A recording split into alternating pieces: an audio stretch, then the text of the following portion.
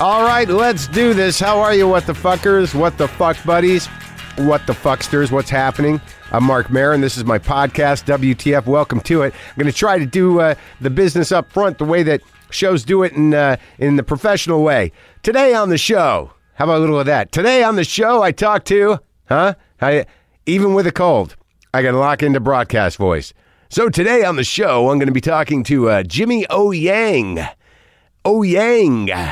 You might know him from Silicon Valley or his new movie, Crazy Rich Asians, which is out this Wednesday, August 15th. So look forward to that a little later in the show. Jimmy O. Yang is going to be here. I do still have the cold. And yes, Jimmy O. Yang is going to be here. He was here, and I'm going to share it with you. That's how it generally works here. But I'm going to try to do some other business up front where people do business, which is kind of interesting. Did it fall out of my pocket? Did I just drop my new sobriety chip? My new brass metal? I don't know what kind of metal it is, but my new 19-year chip. Did I just drop it on the floor? I did. Hold on a second.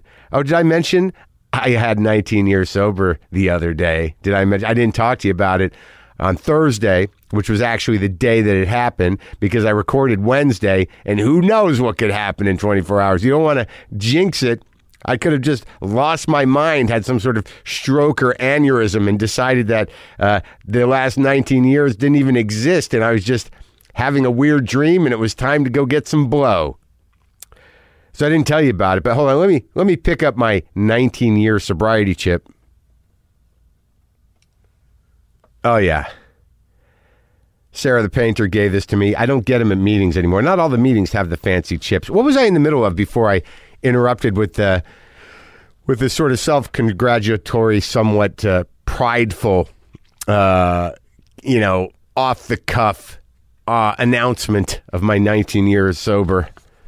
I'll talk to you about it in a minute, but I did want to give everyone a heads up about some dates coming up. First of all, the general ticketing for the Beacon Theater show in New York City, November 10th at 7:30 p.m., and tickets go on sale for the general public today, Monday at 10 a.m. Eastern Time. The little secret code pre-sale thing is over. And I sold upwards of 1,000 tickets, so I don't know where it's at now, but I would get these tickets if you want to see me in New York City at the big old Beacon Theater. Okay, there's that. On other fronts, I have other dates coming up at the Comedy Addict, August 30th through September 1st. I'll be at Acme, but I believe that is sold out. In Minneapolis, September 6th through September 8th. And I'll be at the Comedy Works in Denver, September 21st and 22nd. And I got a show at Stand Up Live, October 13th. I think I'm throwing one in Largo in there somewhere before I do the Beacon. But those are the ones that are on the books, and you can get tickets for those at WTFpod.com/tour. Those are where the links are, and the New York Comedy Festival link will be there as well. You know, it's a strange thing as you go on in this thing, this sobriety thing. A lot of people are congratulating me and saying good job and hard. Now it's hard work. The weird thing is, if you get sober, and I have been speaking to people that are struggling lately because they are, and I hear from them. And no one except for maybe one or two assholes, tells me to, quit talking to people directly. I don't even need to address them, as I just did. But because this is my sobriety anniversary month, it's important. And 19 years seems like a lot of time, and it is. And it seems like something that is seemingly impossible to those people who are either trying to stop drinking or can't get any time together. I'm not saying that it's not hard work, but when somebody says, wow, what an amazing achievement, is what's supposed to happen when you get sober. If you go into recovery and you are basically diligent about doing some of the work, is that you won't think about booze and drugs all the time. I mean, that is supposed to happen. The obsession will be lifted. It says it in the literature. It seems like a dream, a fantasy, something that could never happen. But this is the beautiful gift of it. Even if you do the basic work, is that I don't know when it will be lifted for you, but you won't think about it anymore. It's not going to be at the forefront of your brain. If you put being sober and your sobriety at the forefront of your brain, eventually you won't think about it anymore. I work in nightclubs. I'm around booze all the time. I do not think about it, and I haven't thought about it in probably 15 years. The idea of like, oh, fuck. I gotta, damn it, I need a drink. I got to get out of here. I can't even look at this stuff. I can't be around this. Just the smell of it. What do you got there? Is that a line? Oh, my God. Fuck. How much blood do you have? Like, how much? Holy shit. Is that a whole 8-ball? God damn it. I got to go. I got to get out of here. That struggle goes away. And that I can guarantee you. So as much as I appreciate the congratulations, it is still one day at a time. It was harder work than it is now, and I'm grateful for that. But I will tell you this, that if you do some of the work, you won't think about it all the fucking time. You might think about something else, but as long as it's not ruining your life or killing you, it's all right. You can get a little obsessed with things, lock in. I get obsessed with shit all the time. I lock in. What I get obsessed with just recently? Oh yeah, the shoe shining business. I didn't start a business, but I kind of, I do that. Like, I act out in fits and starts compulsively, and it's how I get things done. I can only hope for those things to happen. I think there's a more laid back way to get things done, a more sort of efficient, maybe not efficient, but kind of like a more disciplined or structured way to get things done. But for me, I get things done in a flurry, just a fucking chaotic flurry of doing it. And then I sit down and I'm like, holy fuck, that wasn't so hard. Why did I dread that for the last year? Why didn't I just do that? It took an hour and I've been like putting this off. It's just a flurry, a compulsive flurry of chaos and closure is how I get things done. And then you feel good after that. You get the buzz, if you wait it out, if you procrastinate long enough and just do things in a chaotic flurry of activity. Yeah, there's a buzz involved. And when you are a recovering addict or an active addict, 90% of what you do, kind of try to identify the buzz you're going after, So there are some new t-shirts. If you haven't checked out our new WTF shirts, go to podswag.com/WTF or the merch section of WTFpod.com. So look, it'd been a long time since we had the WTF logo on a shirt. It's this weird logo. And we never changed it. If you go to iTunes or you look around, the WTF logo, which is about 2/3 of my face, it was taken from a painting by this kid, Nathan Smith, who was living up in Seattle at the time, and he gave me the painting. And I used it for the cover of one of the records, I think Final Engagement maybe. And then we just locked in, but there was never a whole face. It's just this weird thing that and he designed the avatar too, because of the color turquoise and because of Jimmy Wirt's lettering, which we put on there, and because of Nathan Smith's art, we think it really popped. It was we kind of thought it was one of the main drivers of the early success of this show, is that fucking weirdo logo of this painting of me. It's an odd logo, so we dug it back out and we put it on a shirt and we kind of jammed that original logo into something new and trippy, and it's sort of like code. If you know what it is, you know what it is. So those are available. My cat LaFonda started peeing blood again. And she's 14 years old. And I think they just turned 14. She's a pretty tense cat. And, you get scared. I just man, I can't take it. But again, it's interesting how, I don't know, you do what you have to do in the moment you have to do it, if you're that kind of person. And, as soon as I saw her, having trouble peeing and peeing a little blood, I knew from the last time it was probably a urinary tract infection or a bladder infection. So this means I got to get that monster into a fucking box. I got bloodied. I got ripped up. My hand was a mess. She bit me like I was a fucking stranger and hurt in that weird way that when cats bite on purpose, it hurts in a very unique way, almost like there's a venom to their teeth.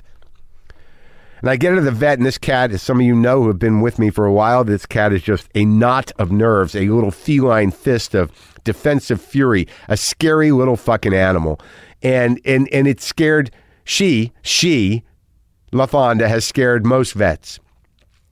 I get her in there, and I'm dealing with this woman who's a new vet. She's great, very nice. And I just said, look, I think it's the same thing she had like 6 months ago. And I said, you can't examine her. She doesn't need to be x-rayed. She doesn't need to be probed. You don't need to do a urinalysis. Don't take blood. Don't do all this sort of add-ons. Let's just get her shot up with some of that stuff. Just shoot her up with some of that Covenia, and let's see if it takes. And then you just sort of wait. You don't know if these old cats are going to die on you or what. And she's a tough little cat. She was throwing up and shit. So I take her home, and then it happens again. It's pee blood all over the beds, both beds. It's almost like she did it on purpose. And then she's bouncing back again. She's bouncing back. I got a cold, and she got a urinary infection the same day. I don't know if it's stress. I think this Buster kitten is beating up on these old guys, so we had to cut his nails. It's been a lot of cat drama, but everybody's okay. All right? All right? You just... And look, I know there are bigger problems. She could be a person, but she's not. She's a cat, and it seems like she's going to be okay. There was a car out in front of my house for like a week and a half that was wrecked, and both airbags were shot, and the windshield was shattered right where heads go. Just out there. I don't know what was going on with it. I don't know what's the story behind it. It's just like, it's weird. It's eerie. Like, what is that? Who dumped that there? What's the backstory? Was it stolen? There was dealer plates on the fucking car, so I called the number on the plates. It was like a small used car dealer. I told him maybe one of his cars got stolen, joyridden, destroyed, and left. And he said, nope, I sold that car, but I'll try to find those people and ask what's up. I'm like, oh, look, I don't want nothing to do with that, but they're going to come pick it up. So then yesterday, when my buddy Matt Sweeney would drop by, because I was talking to Kurt Vile in here, and they know each other, and Sweeney was in town, but the cops are out front. He's like, what's going on, man? The cops are out in front of your house. I'm like, it's not me, dude. Those days are behind me. It's not me. And I asked the cop, I'm like, what's up? And he's like, no, nothing. I'm like, what's going on with this car? Just taking it away. I'm like, what happened? I can't really tell you, but there's a story. He's like, oh yeah, there's a story. Yeah, where's that story? I'd like to hear that story about the car that was left destroyed in my front yard. Anyway, I was very happy to meet and talk to Jimmy O. Yang. He's got a book out. The book is called How to American. Funny. Got a little foreword by Mike Judge in there. An Immigrant's Guide to Disappointing Your Parents. And the new movie, Crazy Rich Asians, opens on Wednesday, August 15th. And, of course, you can see his work on Silicon Valley.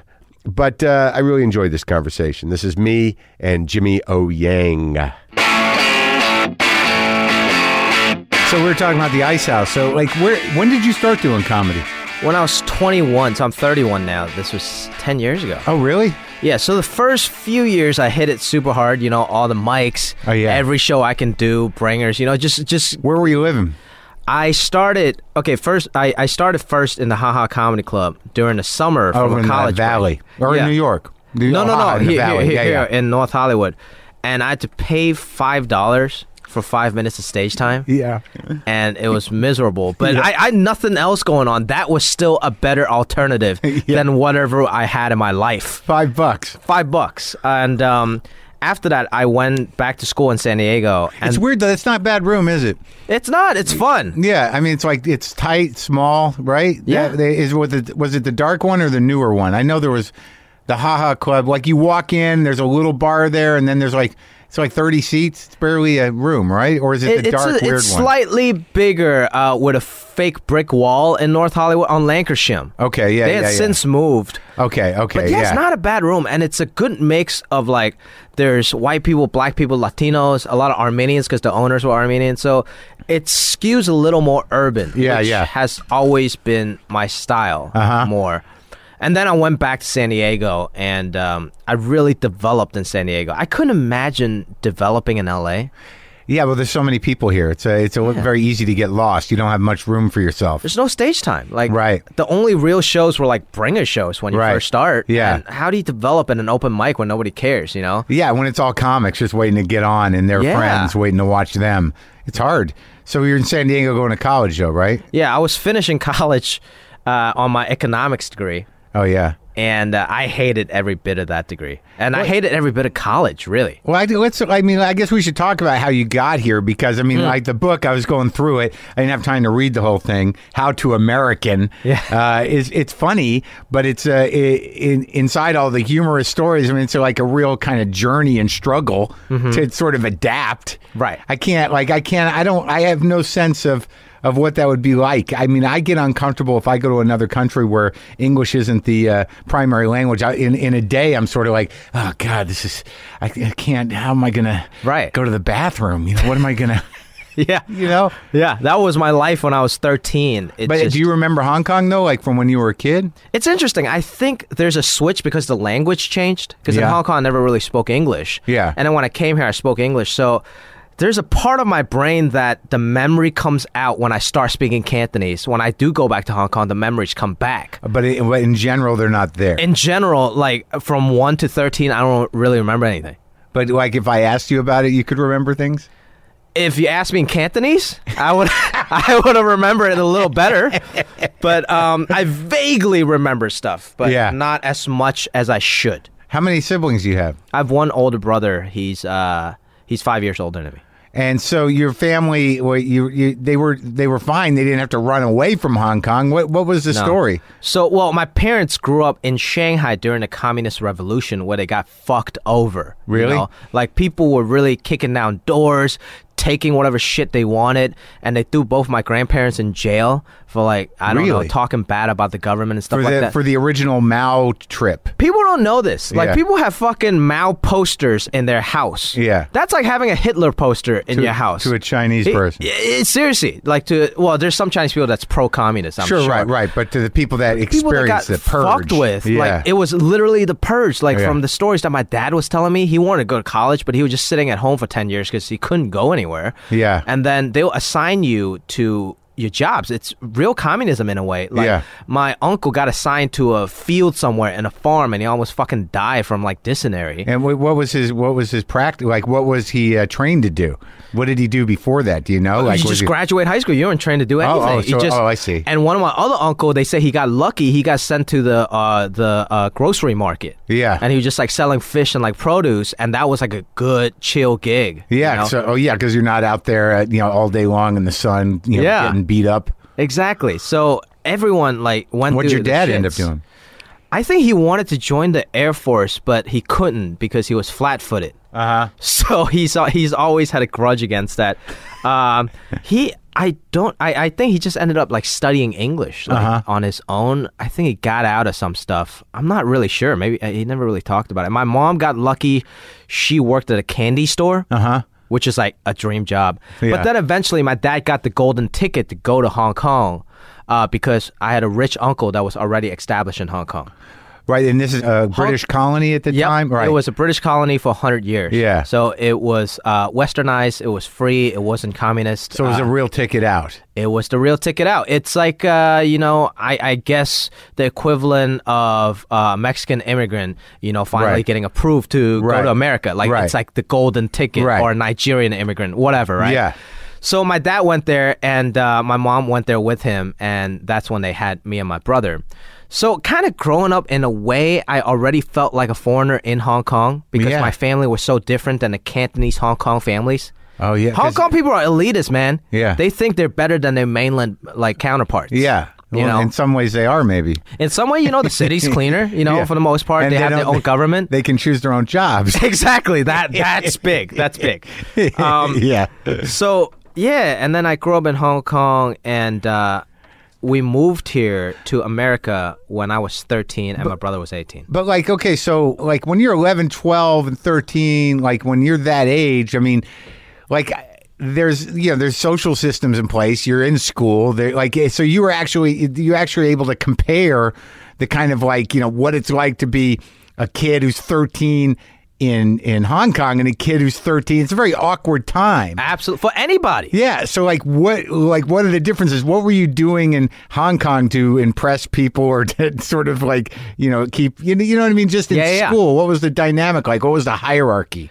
It's interesting because everybody in Hong Kong was Asian. Everybody in Hong Kong was Chinese. Right. So in a way, everybody was kind of on the same page. Yeah. You know, we all ate the same food. We all loved the same food. We all loved certain things. Like we always, after school, we go to this video game store and bought like bootleg DVDs. Yeah. You know, and the play pirated American video. The pirated, you know, version of FIFA. Yeah. Like if you bought like the real version of FIFA, you're an idiot. Yeah. Nobody bought we made fun of this kid for buying he had a real box. Yeah. Like with the real nice FIFA. Yeah. And then we just made fun of him. We're like, what the hell's wrong with you? Like it's $4. If you bought the fake one.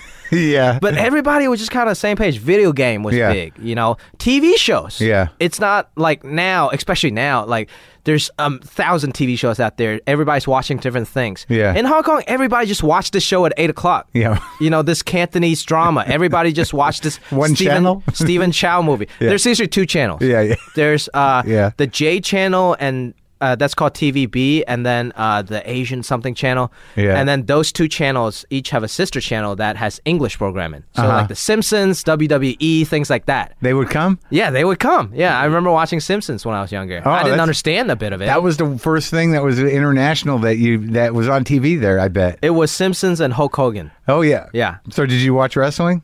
I did. I watched a little bit of wrestling, and and movie-wise, all the action heroes, those were big. Jean-Claude Van Damme in Bloodsport. Yeah. Arnold Schwarzenegger. We watch every Schwarzenegger movie. Oh, yeah. Yeah, we watch like Terminator 2 every other Saturday in my house. You and your friend? Oh, your family? Yeah, my family. And the thing is with Hong every Kong, other week.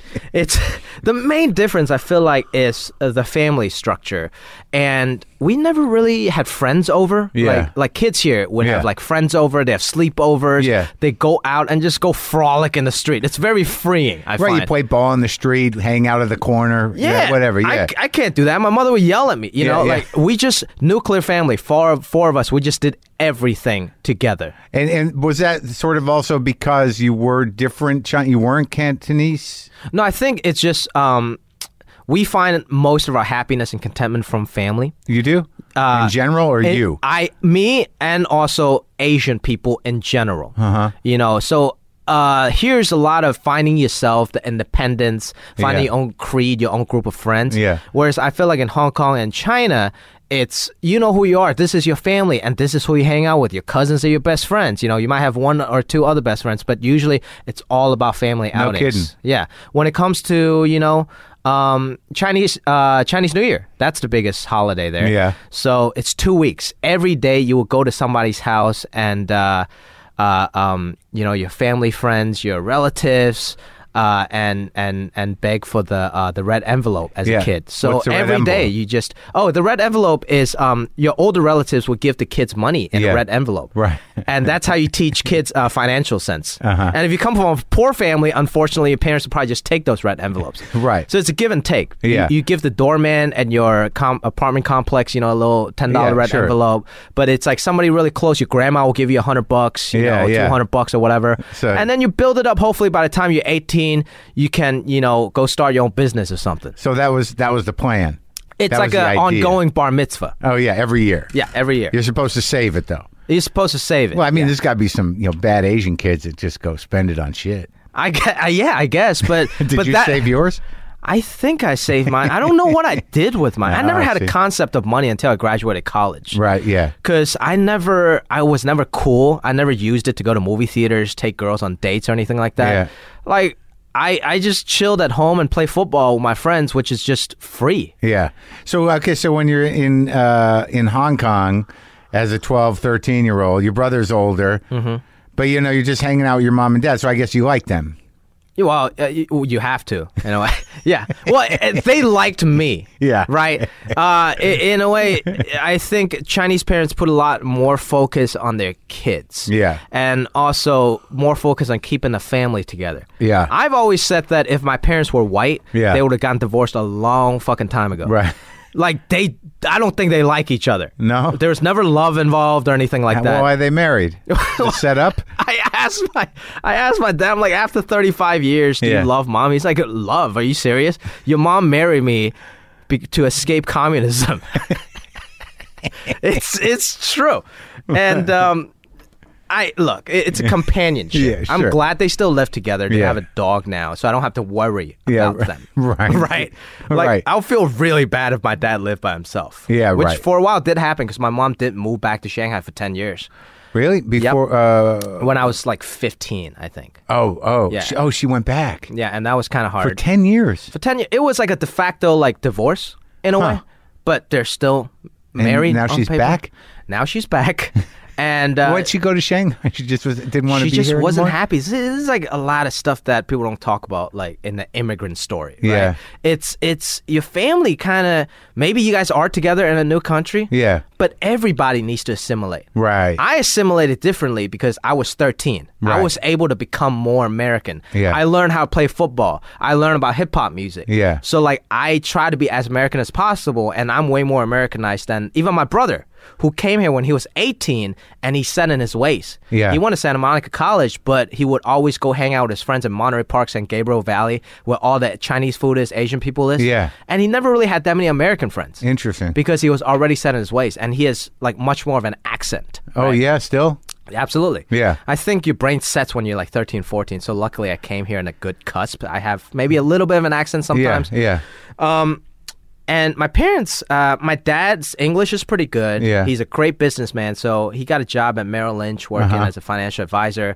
He caught on pretty well. Yeah. You know, but still, even with that job, he needs to go out and find his own clients. Yeah. And who is he? Like, he was working at the Beverly Hills office. Who's going to trust this foreign Chinese man that just came to this country? Yeah. You know? So, like, you it's got to go hard. find Chinese clients. Exactly. That's the hope when they hired him. Like, to get some rich Hong Kong people to come invest in Merrill Lynch.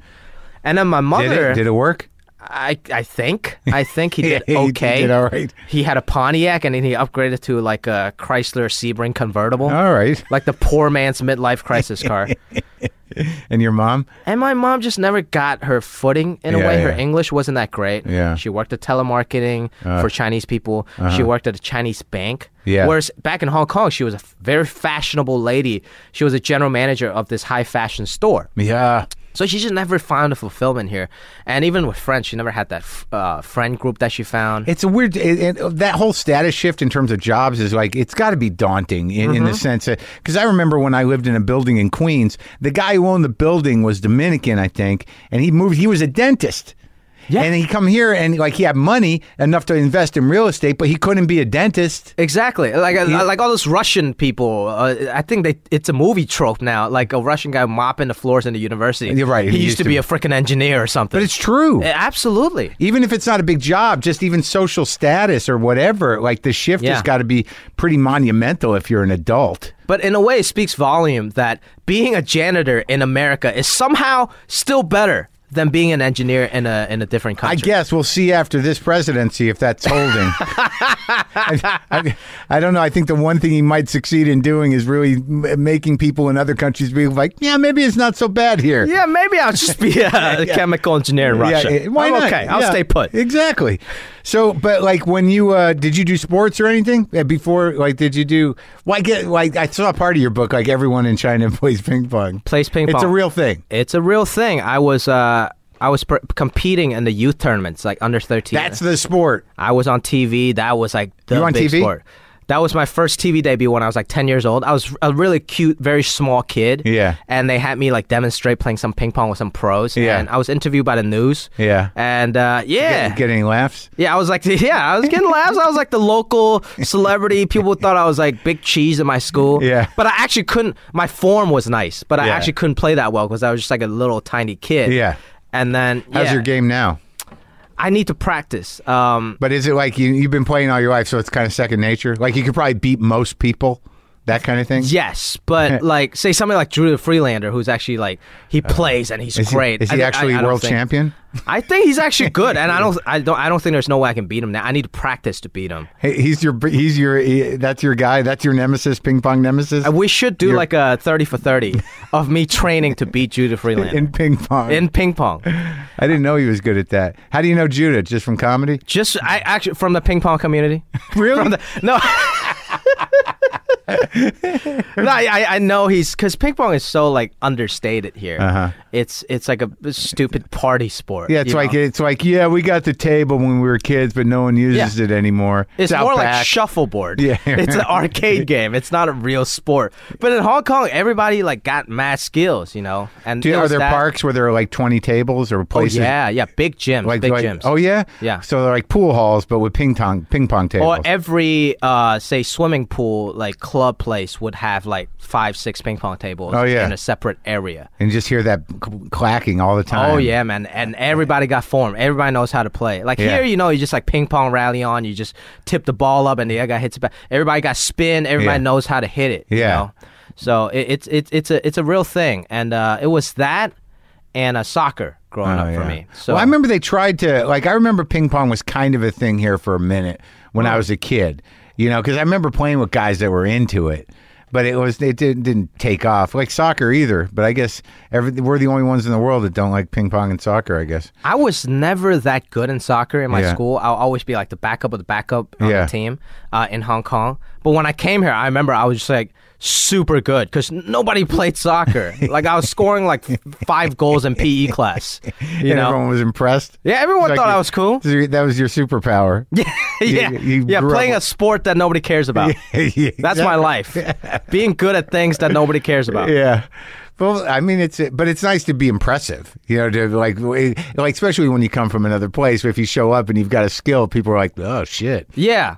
I think I was always like, I'm small and I don't look like a jock or the most athletic kid. Yeah. But I've always been fairly coordinated and athletic. So that was like how I coped with fitting in a lot. I was pretty good at sports. Even like the first day playing football, I was fast. I can jump pretty high. So that's how I got away from getting bullied and trying to be funny, try to talk shit to people. But it helped in the assimilation process. But it was hard. Yeah. So when you got here when you were 13, it was like right out of the gate. You moved to where? L.A. You were here in L.A.? 8th grade, L.A., John Burroughs Middle School. What part of town is that? So that was on Highland and Wilshire, pretty central LA. Oh yeah, wow, yeah. So that was a place and they threw you right in there. They threw me right in 8th grade. Yeah. The last year of middle school, meaning that everybody already knew each other for like at least 2, maybe 8 years. Yeah. So how did it work out? They put me in ESL classes. And what's that? Accelerated? No. It's the opposite. It's English as second language. Okay. That's ESL, which is a good concept on paper, but I don't know if it actually works. Yeah. Because everybody is foreign in that class, but not foreign in the same way. You got me, the Chinese kid, you got a Filipino kid, Nigerian kid, Sri Lankan kid. Yeah. Like, how am I supposed to learn English faster if I'm with other foreign kids? Yeah, it was. How did it go? It was fine, and that was when I made some of my first friends. Yeah. One of my first friends was like this Nigerian guy, this Sri Lankan guy, because we're all just as lost as the other ones. Yeah, it's right, like the sure. blind leading the blind. Right. And I remember just observing from an outsider point of view, like seeing like this white girl in 8th grade that was like 5'10" and looks like fucking like Molly Sims, and I was like, oh my god, this is America. Like this one day, someday, maybe she'll be my girl. Mm-hmm. And then watching... Has that happened yet? Well, yeah. I've had sex with a couple white women. Yeah. Is that your question? I don't know. But still, there's a part of me, it's like white dudes like Asian girls is it's exotic. To me, white people are still kind of exotic. Yeah, sure. And that was like my dream growing up. It's so ridiculous to think about it now. Yeah. It's interesting, though, the two sides of that, though. That there are certain types of Americans that are obsessed with Asian women, but I don't know... Right. See, that creeps me out. The fetishizing of Asians. I mean, I've gotten laid a few times because a girl is a huge anime fan. Yeah. Or she has a K-pop poster in her apartment. Yeah. And I know I was gonna fuck. Yeah. Yeah. Like she has a proclivity for Asians. Yeah. Thank God, right? Which thank God, and hopefully it's getting better and better, and because it wasn't not too many people is into Asians. Well, I mean, when you were a kid, though, I mean, back in the day, I mean, in LA though, there must have been other Asians at school, right? Yeah, a lot of Koreans. And the most painful part, I wrote about this a little bit in my book. The most painful part was not that the black kids, white kids, Latino kids didn't accept me, because I expected that. I was the foreign guy coming from Hong Kong, whatever. The painful part was the other Asian kids wanted nothing to do with me. Yeah. Because they were the ABCs, like Asian-born Chinese or Asian-born Koreans. Yeah. And they, in their mind, they're American, which is true. They are American, right? So it's unfair to say that they're the foreigner. But I was the foreign kid, right. And they don't want to associate themselves with me because they don't want to be thought of as the foreign kid, and that was the most painful part. I think that if I understand correctly, that happens with all ethnicities. Mm-hmm. You know, like with Mexicans. Yep. You know, and even with, I think, in the African American community, the difference between like a ghetto black person and somebody who's middle class. There's always that distancing from the more primitive or the more ethnic. Yes, absolutely, because you don't want to be grouped in. And also the class issues too. But but so that happens. That must be painful to be like, you know, alienated from your own people. Yeah, it's because you're too Chinese. Yeah, and like also the Korean kids. There wasn't a lot of Chinese kids. The Korean kids would call me like, "Hey, China boy," or like Chinese boy, or whatever like that. Yeah, and they would say it maybe in a friendly way, but I never really made a true friend in middle school. The first year, I was just getting my footing. That was like my basic training. Just you and the Nigerian and the we'll hang out, have some lunch. Yeah, you know. But basically, that was like it's so classic though. Just that sort of alienation, you know. It's it's like that scene in Animal House at the frat house where the three foreign guys are like, did you meet Raj? And you know, but that's like how it happens. That's how these horrible cliquey hierarchies work when you're a kid. When you're that age, it's cliquey anyway. Yeah, I know. But I was never able to kind of find my clique. Because in high school, it's all about cliques. Yeah. You got skaters, stoners, jocks, whatever. Even you have the Mexicans hanging out, the black people hanging out. You got cliques, whatever you base it on. Sure. It's ethnicity, interest, or whatever. Emo kids or whatever. So where do you find sort of some footing? What do you start doing? I joined the Chinese Culture Club. There was a Chinese art teacher in high school. So there was 3 Chinese kids, and we just chill there at lunch. That was like my safe refuge. So I wasn't eating my sticky rice by the lockers by myself. Yeah. You know what I mean? So I had somewhere to hang out with. But I always felt unsatisfied doing that because I came all the way to this country not to just hermit in the Chinese pocket. Yeah. You know what I mean? I know a lot of people that do that. You know? If you go to like your brother. Yeah, my brother. You go to Little Armenia, you go to Monterey Park, people only stay in that community. But I wanted to be American. I want to understand and be excited about the Super Bowl. Yeah. I wanted that white girl. Yeah. You know, I wanted to understand American humor. Yeah. You know? So I wanted to, as painful as it was, I needed to kind of break out of that kind of bubble. Yeah. So I just went out and I started like trying to make some random friends. And one of my first friends I met, I guess, in America and in high school is still my best friend today. Yeah. Persian guy named Jeremy. And he was kind of like a jock. He's like really athletic. He was a football player. But we just met in art class. And it was kind of nerdy. He plays like, video games. And he was like one of the only first people that didn't judge me as the foreign Chinese guy. Yeah. We just kind of like joked like as if it was an old friend from Hong Kong. Right. And I started hanging out with him, his cousins, and then I got a bunch of Persian friends. Yeah. And then they got their own group of friends that we had a table upstairs in the patio of the cafeteria. Uh-huh. And it was Jeremy, his cousin Phil, 2 Persian guys, Persian Jews. Yeah. And then my buddy Zaki, who's Bengali, this kid Derek, who was Chinese, Bo Kim, who was a Korean immigrant, and then this my buddy Chris, who was like this really hip hop, what back in the day they would call wigger kid. He's like half white and half Native American. So none of us really fit into any group. Yeah. But that was like the group of misfit that we found each other, and that became my best friends in high school, and still some of my best friends now. How did you, since you were so conscious of wanting to be an American, what did you sort of, consciously set out to do? Like, what did you decide? I think I saw America, since from such an outsider view. Mm-hmm. What's presented to me on screen, on TV, and media, that was what I thought America was. Right. Big football players. Yeah. BET Rap City. Yeah. hip hop music. You videos. saw BET Rhapsody? Oh, when you were a kid, That not was, in China. Oh no, yeah. I mean, here. Here. Yeah. You know, when I got here, so I was just trying to fit in by being as American as possible. So I started emulating a lot of that. Football, rap. I started playing football, Yeah. right? And I started making hip hop music. Yeah. You know, and BET was like amazing. Yeah.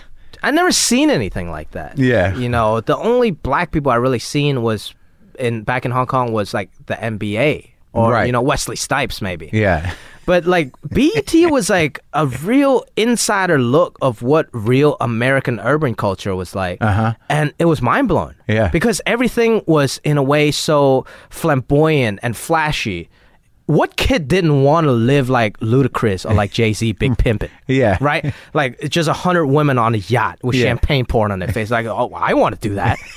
You know? Yeah. So watching that, I was like, holy shit, this is what I want to do. Yeah. You know? I want to get there. I want to get, that was my American dream. Each music video on BET was the epitome of 3 minutes of an American dream. Right. Right? Yeah. So I wanted to do that, and then I started just like making hip hop music. Yeah. I couldn't rap. But you were serious about it. I was making beats, you know. Yeah. I was serious about it because that was kind of what made me just a little cool, even though Yeah. I was weird as shit Yeah. and I was foreign.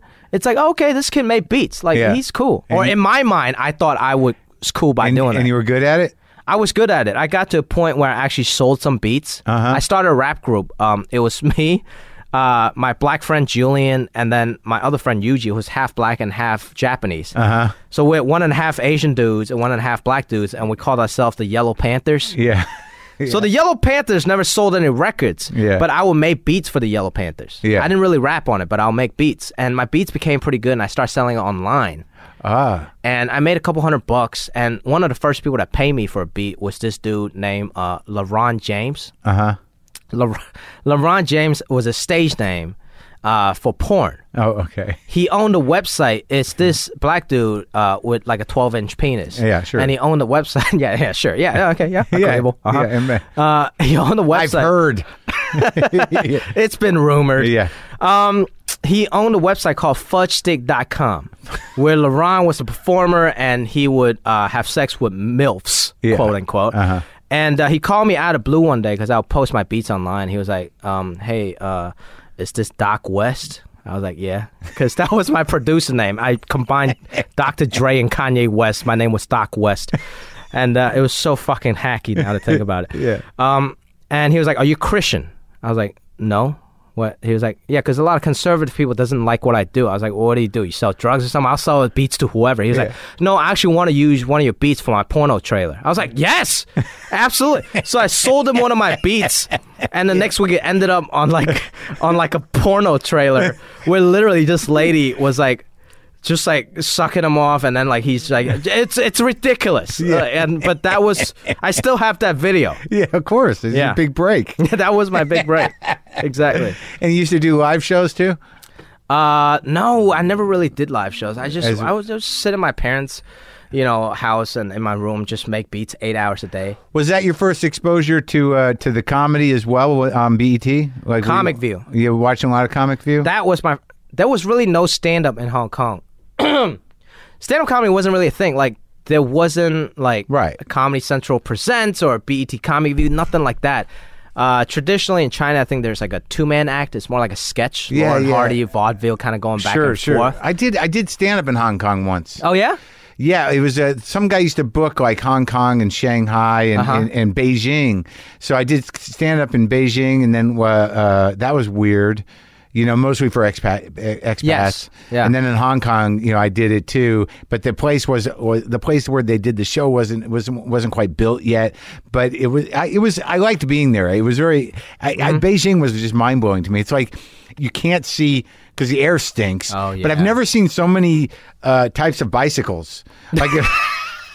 Like, so many things that aren't cars with wheels. Yes. In my life. A lot of two-wheelers. Yeah. In all those Asian countries. It's crazy. And then there's markets where you're like, is this for pets or for eating? Right. Everything's live. We value freshness. Yeah. You see like a fresh toad jumping around, chickens running around. Yeah. Like that's our free-range chicken. We let you see it's free-range. Yeah. Look, it's there. Go get it. Yeah. Because, I mean, the cultural difference is, I remember in America when I first came here, what people are used to is going to Ralph's or going to Costco once a week, maybe once a month, stocking up your fridge, and that's what you ate for the whole week, whole month. Yeah. In Hong Kong and China, you go to market fresh every day and you prepare a 4-course meal every day for your family. Yeah. That was the difference. Yeah, I think it's better.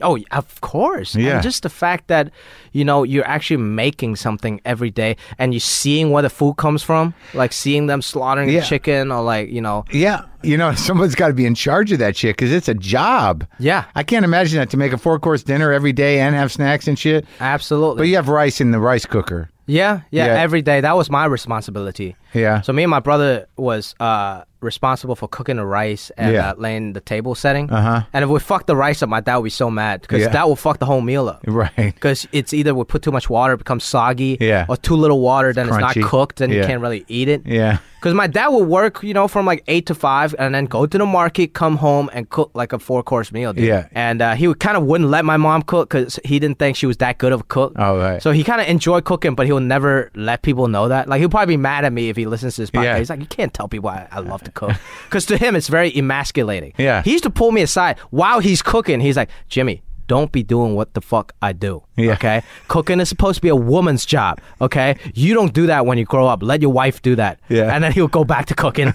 It's a secret. Yeah, it's a bit of misogyny and irony. Yeah, he cooks on the down low. Yeah, exactly. He cooks on the down low. He's not out of the closet with his cooking. I guess I'm outing him now. But he's a great cook. You know?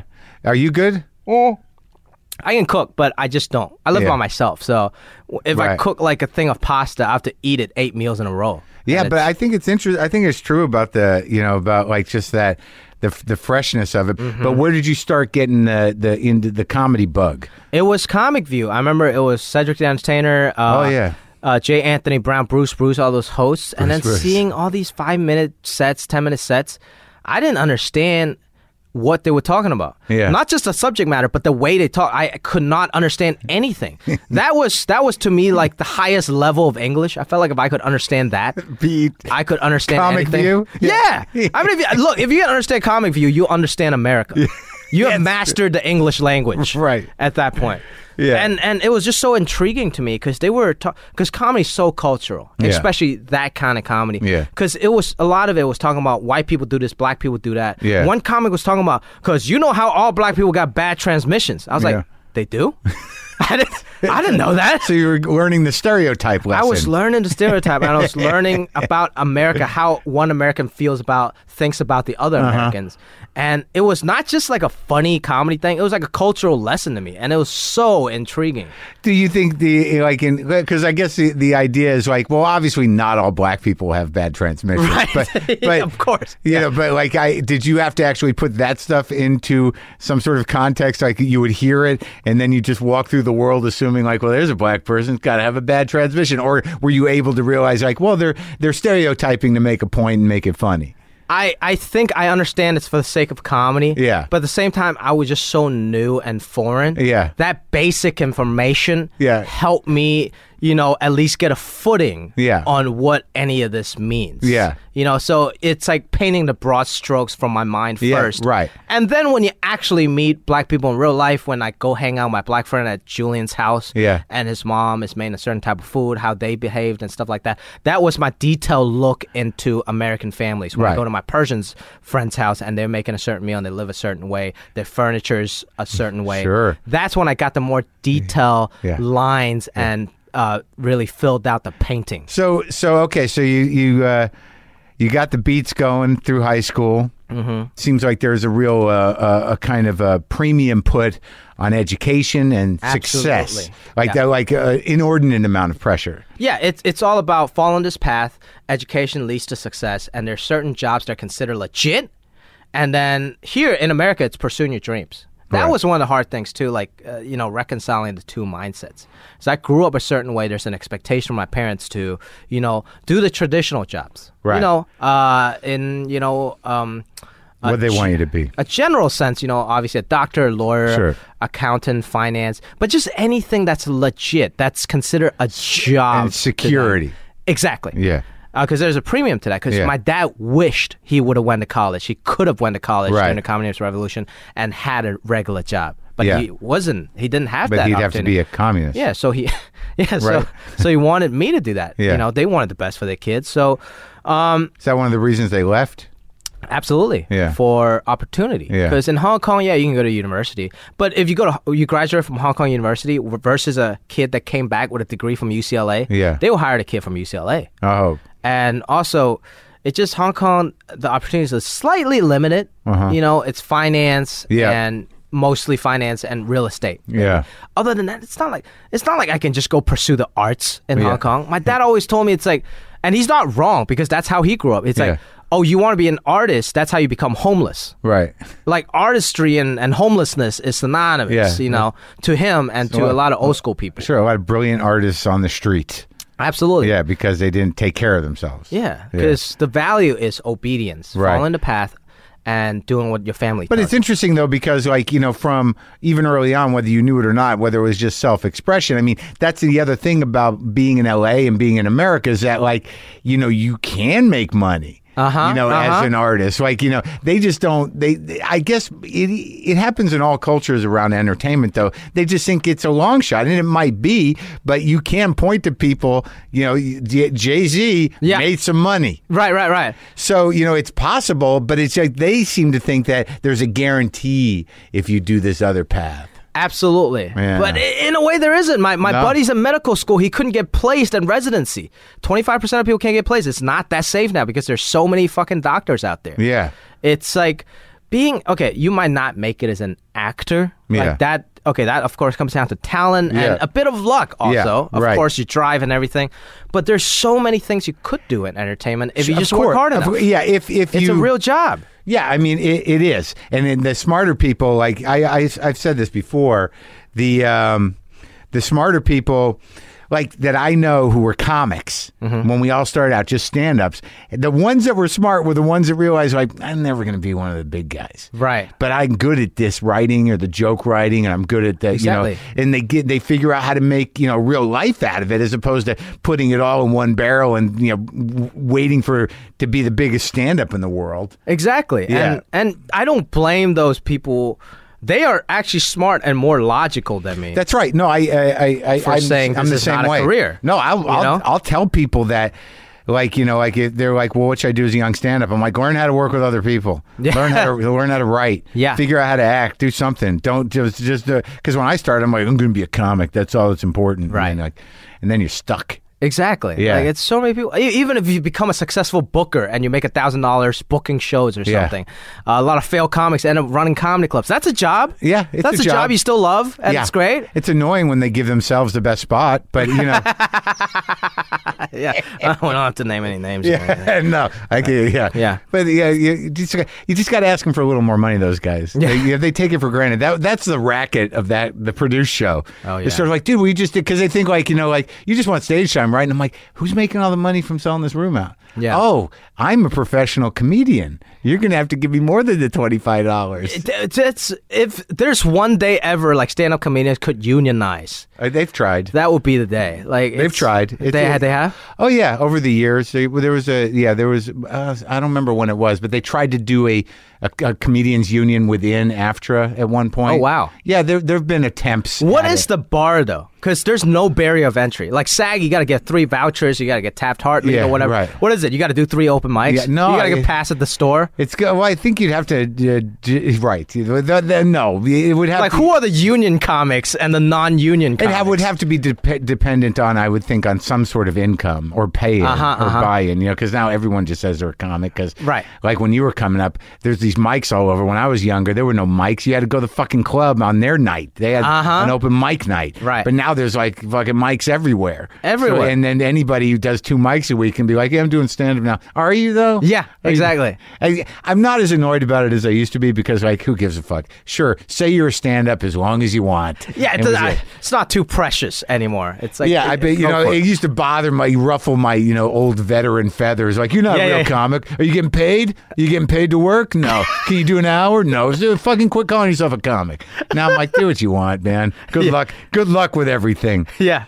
So you go to school for what? Economics, you said? Economics, man. But you had no desire, no compulsion. I hated college in general. But were you still, when you go to college, were you still into the music? Was that still your thing? I was still doing my thing. That was the only thing that was keeping me sane. Yeah. I would just lock myself in the room, not even go to class, and make beats. Yeah. And I'll start selling some beats and stuff like that.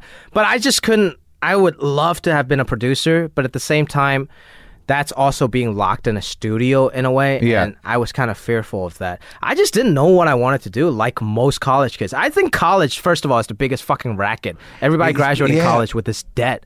With this debt, and also sort of like you kind of waste the time because there's an idea about college, like I'm going to do whatever I want. Some people actually knew. Some people's parents beat it into their brains hard enough that they knew I'm here to work to get this thing done so I can do this other thing. Yeah. But a lot of us are like, we're going to party and like think about stuff and experience some things. Like I often wished I could go back to college as a grown up. I don't really want to, but like then at least you could take some of this shit in and process it and learn something. It's insane that we are telling kids by 18 years old you have to choose a major. Yeah. The major that technically means this is what you're going to do for the rest of your life. And none of it guarantees anything anymore. No, man. Yeah. So you're there. You're miserable. I was miserable. It took me 5 years to get an economics degree. And I just had odd jobs. I didn't know what I wanted to do. I had an internship at Smith Barney, a pretty prestigious financial firm that my dad hooked me up with. Yeah. And they offered me a job. They're like, whenever you graduate, we'd love to have you come back to work for us. Yeah. But I just remember working that internship. At first, it's kind of fun. You're meeting new people. That's like every job. You can work at McDonald's the first month. It's going to be fun. Sure. And then it just slowly deteriorates. And I just see my life flash in front of me. Yeah. Like I'm 60 years old, and I'm just sitting in front of my computer doing the same old shit. And I just fucking hate myself. Right? Yeah. Like that gave me a fucking panic attack. Yeah. So I didn't know what to do. I had 3 jobs after I graduated. I definitely didn't go back to Smith Barney. I worked as a used car salesman. You did? Yeah, I worked at the Comedy Palace in the evening after my used car salesman job. Comedy Palace? Yeah, this Greek restaurant turned comedy club at night in San Diego? In San Diego, yeah. So I'll do some sets there. I'll work the door and so stuff when did like you that. just start to, when did you first go up? Like what was how did that unfold? I think it was desperation. It was just, I didn't know what I wanted to do.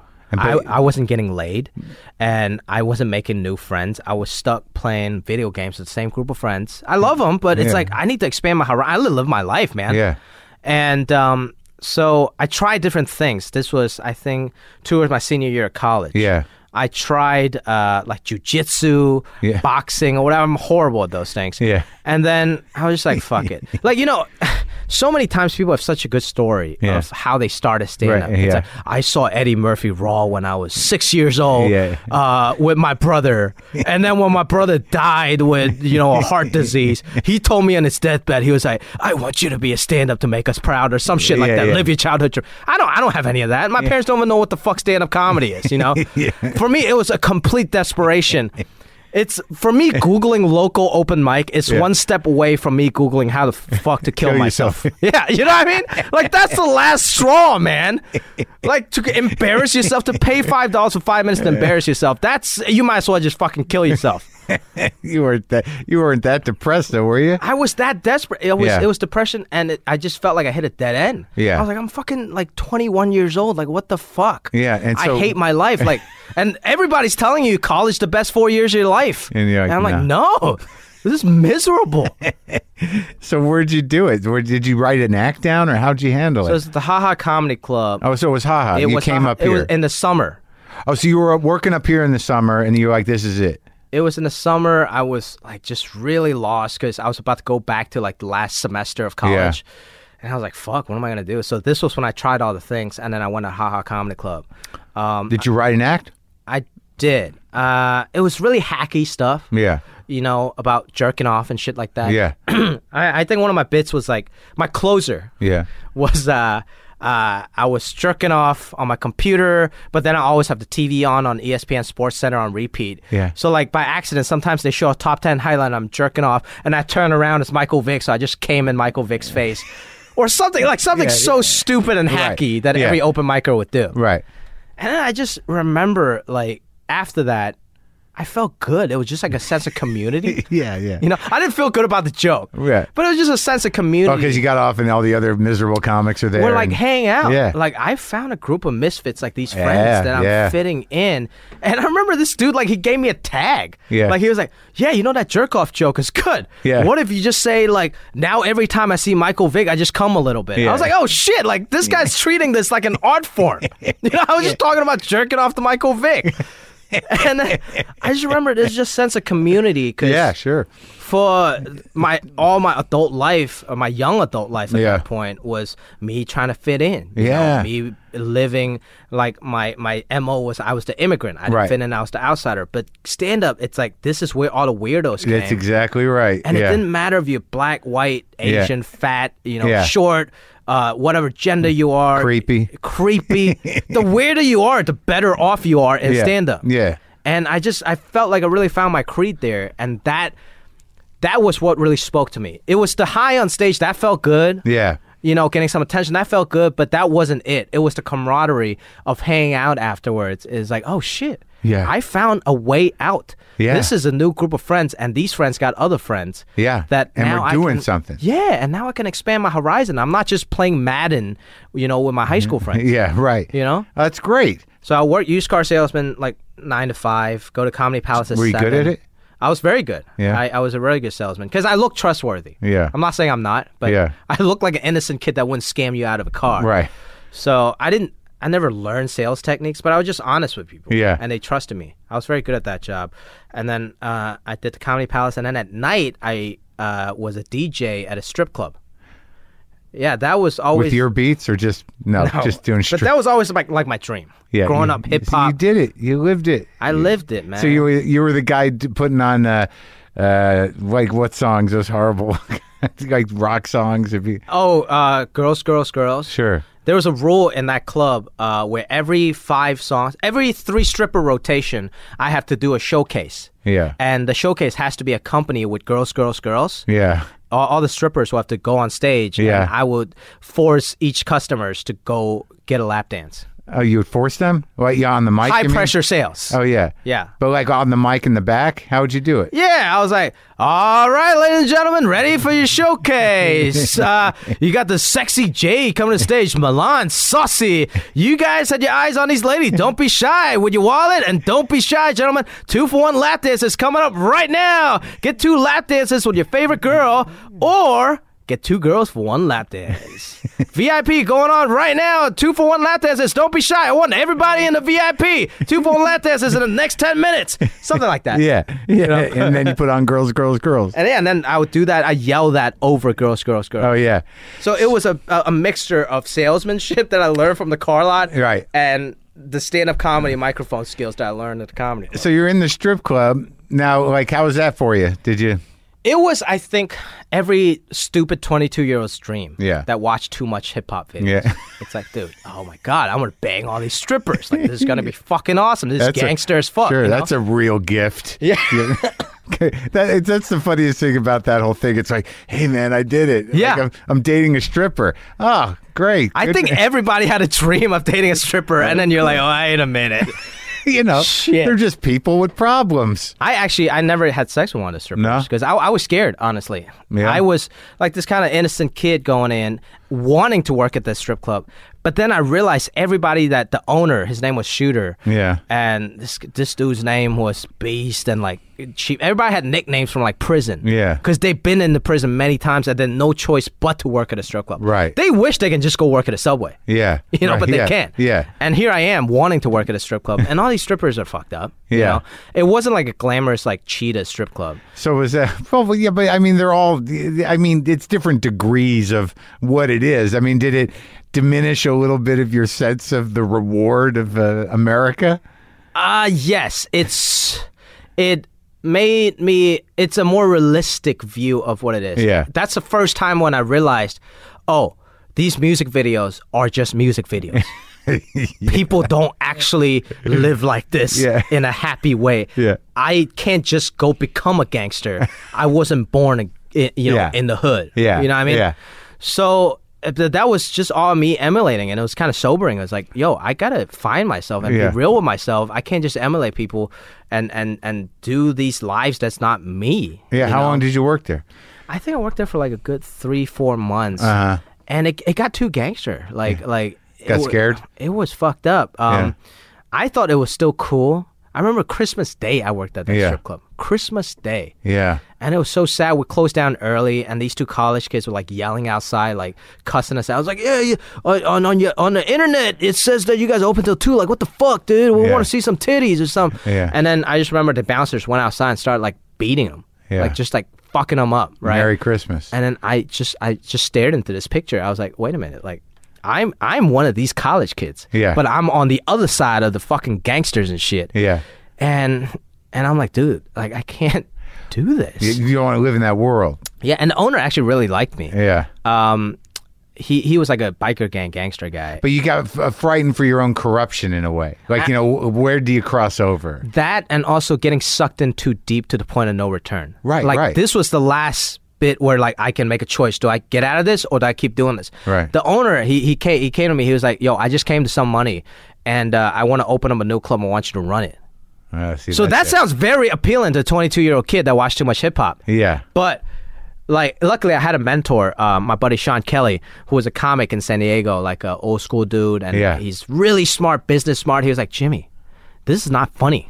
Like, I was telling these stories to like my buddies at the comedy club, like bragging. You know how people in the bag in the comedy club, like, yo, I just banged this chick and then I almost got beat up by a boyfriend. Like, it's funny. But then like Sean, I was telling Sean about this Christmas strip club story. He's like, Jimmy, this is not fucking funny, dude. You need to get the fuck out. You're funny, dude. Like, go to LA, and try to get an agent and do your thing, man. Like, you need to get the fuck out of here before it's too late. So I'm glad I had him to really sober me up and like tell me like get the fuck out of here. Oh man, that's a real crossroads. Man. So then you come up here and you just started hitting Came up here, I had nothing. I had like $2,000 in my bank account that I saved up from the strip club and the used car lot. I didn't want to live with my parents because they don't understand what stand-up is. They're very disappointed in me at that point. Because I didn't do what they wanted. I graduated with a college degree and I'm meandering. So I rented this dude's apartment for like $300 on Craigslist, his living room. And I was just grinding it out. I was trying to do $50 gigs in Paso Robles, for some stand-up and whatever I can get just to scrape by so I can live another day to maybe find an agent, find an audition. And everybody was telling me, oh, I did this one commercial and it paid me $60,000 for one day of work. So I was just trying to do that. I never thought to be an actor at all. I was just trying to scrape by so I can keep doing comedy and figure myself out. My goal was to develop a college act and I can make $2,000 a night doing college shows. That was my fucking dream, to find a college agent. Did you do it? I did it eventually, but oh my God, I did those great, right? NACA conferences. The worst. It was, I remember just sitting in a hotel room in like Minneapolis after I bombed. I paid myself, I was broke, but I paid to fly out to Minneapolis. I paid the showcase fees and all that. And everything. And nobody wanted to fuck with me. And I booked like maybe 1 or 2 colleges. That was like $1,500. And after commission and whatever. What a racket. Oh my God.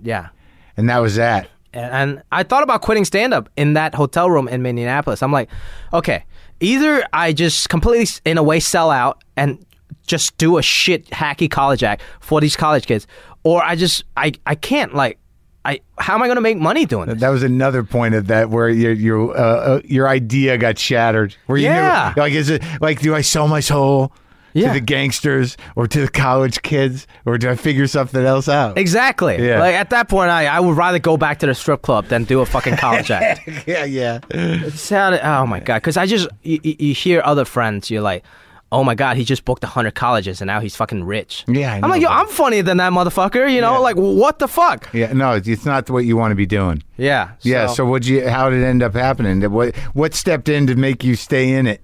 I don't know. I was still just meandering. Like, it was to a point that I was... But you're doing stand-up, though, right? 2-3 times a week, or what? I was, but it was hard in L.A. Like, I was nobody. Like, nobody was giving me stage time. I was back at the fucking haha. Yeah. You know what I mean? And I would just get far in between. If I get a 20-minute set for $50 in, like, fucking wine country in Santa Barbara, I was happy as hell. Yeah. But now this college thing was a bust. I really didn't see a way, like, to make it. Yeah.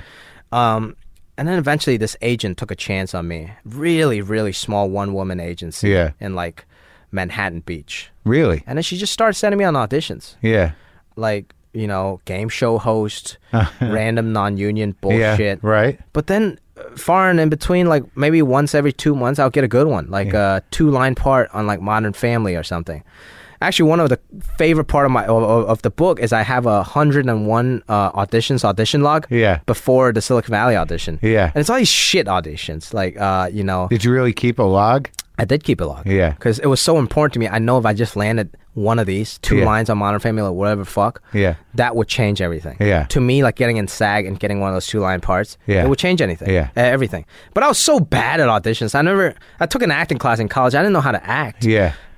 So I'd spend all the money I had to, you know, on acting classes, audition classes, which is a fucking different sport, right? Like, even auditions, it's completely different. It's the worst.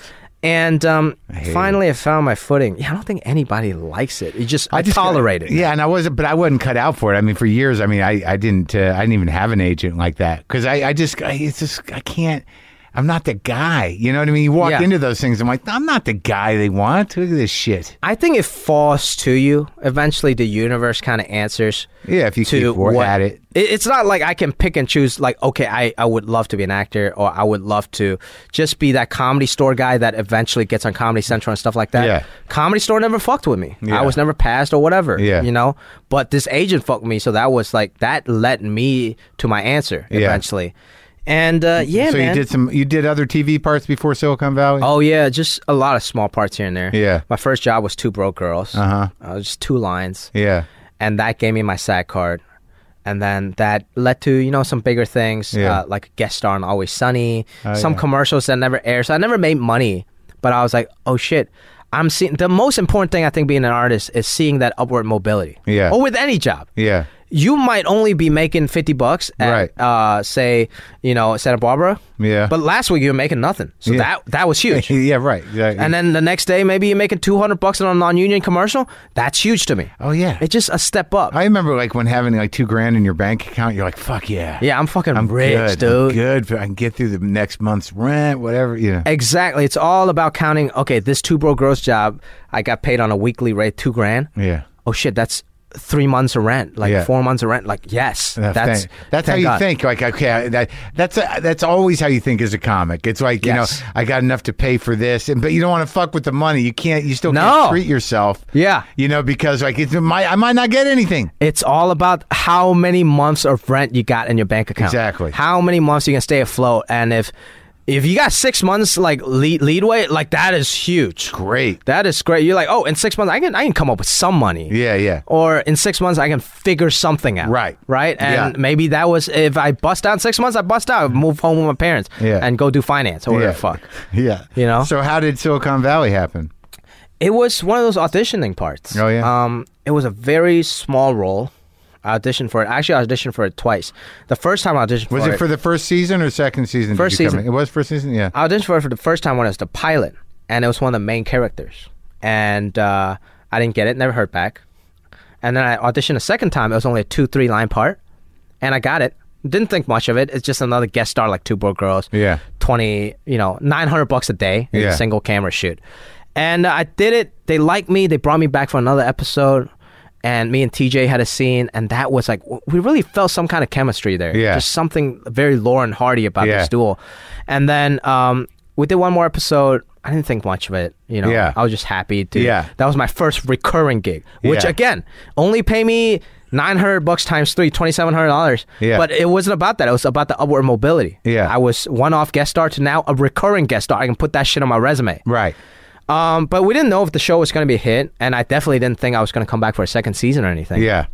So I actually used that $2,700 to buy a 2006 Prius for a down payment, so I can drive Uber to stay afloat. Because now you can just stay afloat. Yeah. If you can drive Uber, you know, it's like teaching a man to fish, teaching a man to drive Uber. You can just fucking live in LA now. Yeah.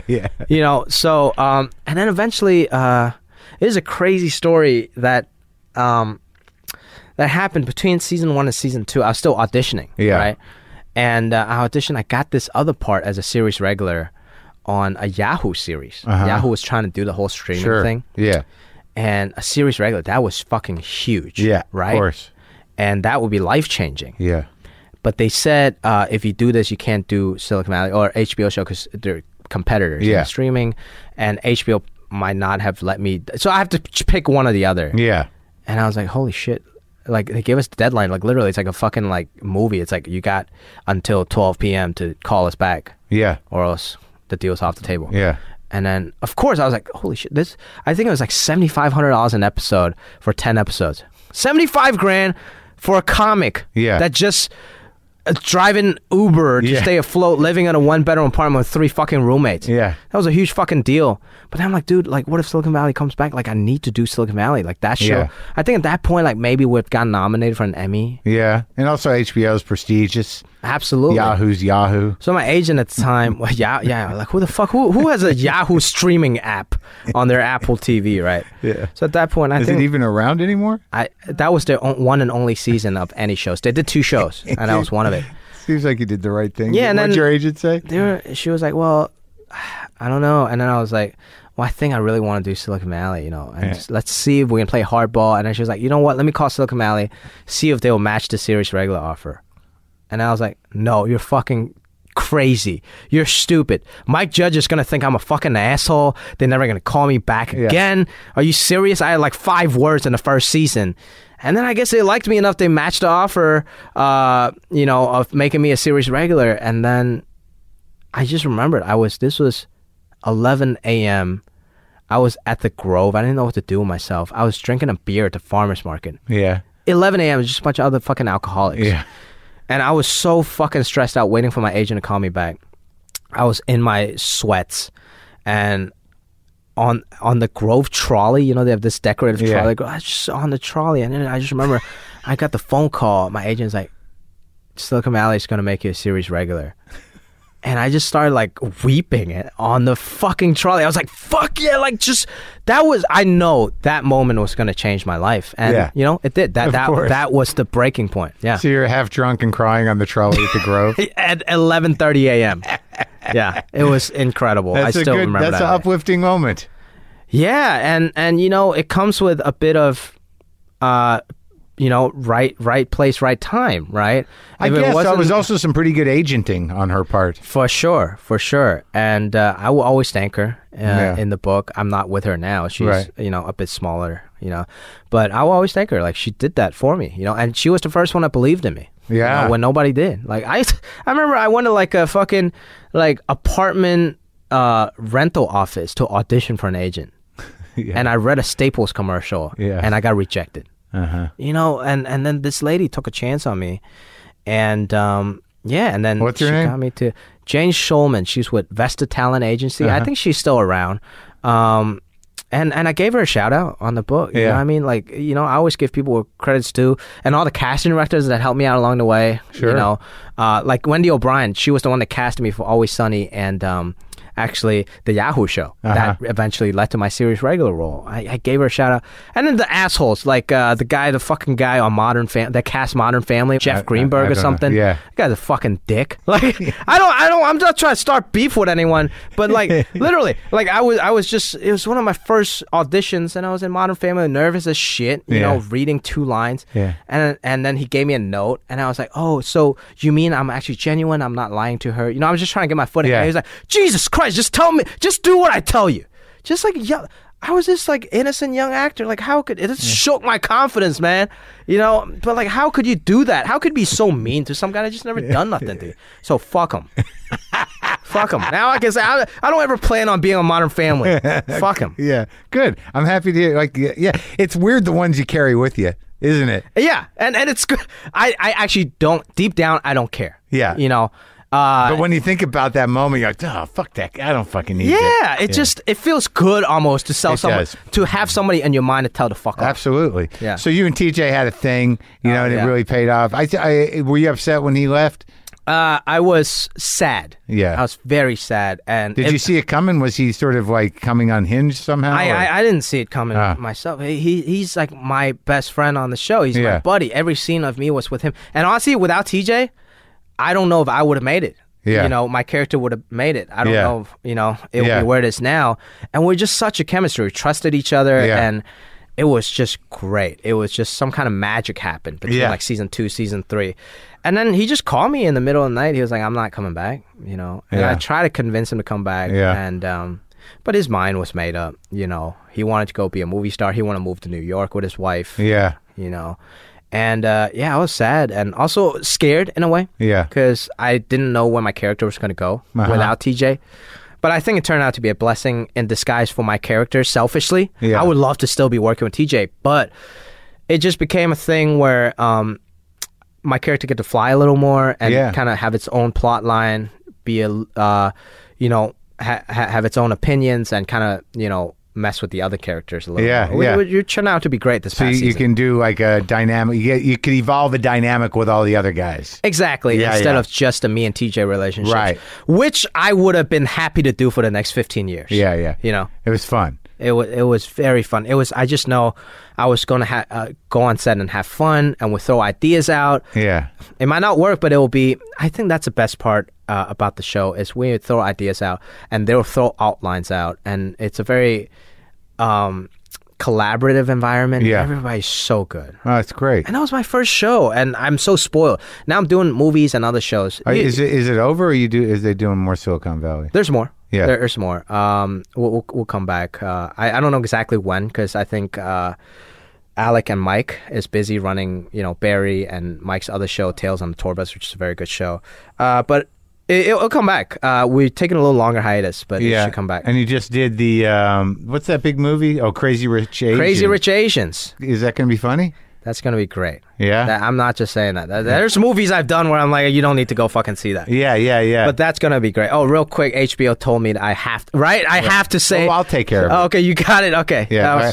The DVDs of the first 3 seasons, is that what it is? Yeah, or first 5 now. First 5? I think the 5th season's coming out on DVD in September. Okay. Crazy Rich Asians, I mean, that is something I'm extremely, extremely excited about. Yeah, I've heard a little bit about it. What is it about? It's based on 3 books. Yeah. The first book's called Crazy Rich Asians. Yeah. It's a best-selling novel about kind of like a satire about like these billionaire Singaporeans but have like ridiculous problems. And it's a really heartfelt story about this girl in New York meeting this guy, didn't know he was actually a billionaire, going back to their family for a wedding and then realizing she's not accepted by the family. So the themes are very universal. Family, acceptance, classism, things like that. Yeah. But it's the first studio movie in 25 years that's with a full Asian cast. Oh. Since Joy Luck Club. It's like historic. So at first when I read the script, I'm like, okay, this is something I have to do. Like, I would love to do it. I would love to be Big part part? of it. It's such an ensemble cast. Yeah. I think it's a very fun part. Yeah. I play like a really insane asshole in this, which I love. Yeah. Too. It's in a way like the kings of comedy, but the kings of, in general, you have like beautiful model looking Asians, like the really talented Asians from everywhere, great actors, funny Asians. Yeah. And it's the first time that I felt I'm not kind of judged by, because here's the thing, sadly, when you do Silicon Valley, whatever, you're usually the only Asian person there. Yeah. And Asians are underrepresented in, mostly in most media. So you get judged. Like, are you being a good representation of Asian or good representation or bad representation of Asian? Yeah. But I just want to be judged for my performance. Like, am I funny? Am I not funny? Yeah. Like when you go do your show, you don't get judged by like, oh, Marc Maron's a good white man or a bad white man. Yeah. It's just either Marc Maron's a good actor or a bad actor. Yeah. I want that, right? Yeah, right. I don't want to have to worry about being that. But I get where that's coming from. Right. Because each of us carry so much weight when we are on screen because we're one of the few. So now it's just all of you. This is all of us. I could just be as crazy, as funny, as ridiculous as I want. And it just felt so fucking good, man. Yeah. And we shot in Malaysia and Singapore and everybody was on the same page, dude. That was like me finding my creed again, you know, in the acting community. Yeah. Everybody had parents that didn't wish they were actors. Everybody down to eat food in a way that, you know, I don't have to convince. It's like, Mark, if I come to you, I'm like, hey, Mark, let's go get some Chinese food. I have to kind of convince you. I'm like, this place is cool. You're going to like it. It's not going to be some weird shit. You can handle it. Yeah. But no, over there, we all just down to like try the, you know, whatever authentic stuff and all that. Yeah. And you got, you know, the best Asian people from Australian Asians, American Asians, Singaporean Asians, and we all in the lobby of this hotel in fucking Singapore. Yeah. It was incredible. Yeah. Because I don't know about you, but every show I've done, every movie I've done, even Silicon Valley, I've been there for 5 years. I have 2 people that I'm actually close with that I hang out with. Yeah. Mike Judge, TJ, that we actually talk, we hang out. Yeah. Everybody else, very nice, friendly. We're acquaintances. We work together. We're colleagues. Right. But on this Crazy Rich Asians, we're like family. Yeah. Like I'm going to the director's wedding next week. Oh, wow. You know, and every time somebody come from England and they're in the movie, we hang out. Yeah. You can crash my house. I can crash your house. Yeah. We're just family, man. That's They're just great. such an understanding. So That's exciting. I'm excited for the movie. Opens soon, right? August 15th, and it's actually just a fun, nice movie. Yeah, it which is sounds great. I love Ken. Yeah, he's so funny. He's funny. And you don't have to be Asian to watch it, man. It's just so fucking fun, and it just feels warm and fuzzy. I think for good. everyone, it makes you cry, it makes you laugh. So I think it's gonna be great. Oh, that's great to hear. It sounds like a great experience. And you're working with Steve Byrne on that thing. Yeah, You just finished that. The How'd that come opening out, you act. think? How'd that feel? we just wrapped yesterday. Actually, I'm completely exhausted. Is it his story? It's his story, right? It's his story, a very detailed look into stand-up comedy. It's a movie, so, and it's some great comics. You know, Cedric the Entertainer, Alex Moffat from like SNL, Yeah. Russell Peters, Brett Ernst was there yesterday. Ken Jeong's in it. I mean, just the who's who. That's of great. it. Yeah. Well, I'm glad, because he did the TV show. He keeps plugging away, Steve. Oh yeah. And you like the script? I like the script. It was very heartfelt, very honest. As a stand-up, I think it would like make you feel some kind of way, and also it gives, you know, a normal audience a really in-depth look. It's called the opening act. So the movie takes place throughout the whole weekend of my first weekend. Yeah. At a comedy club, at an improv. Uh-huh. You know, just trying tribulation, like trying to impress the headliner. Right. Trying to, should I go out drinking or not? Yeah. Should I quit my job back home? Stuff like that. And it's in depth. The whole movie, it's just this one weekend from Comics Thursday movie. to Sunday. Oh, okay. And I think it turned out great. It's my first time playing a lead, so I was really fucking stoked for it. But it's an indie, so it was exhausting. 19 days, 12-hour days. I was in every fucking scene. Yep. And I mean, I'm completely spent, but it's something I think we can all be proud of, and hopefully great. looking back, we'll all be happy about, you know? Great, man. And the book is out, How to American, and it's great. You got a lot going on. It's great talking to you. It's real fun. Thank you, Mark. Thanks, buddy. Appreciate it.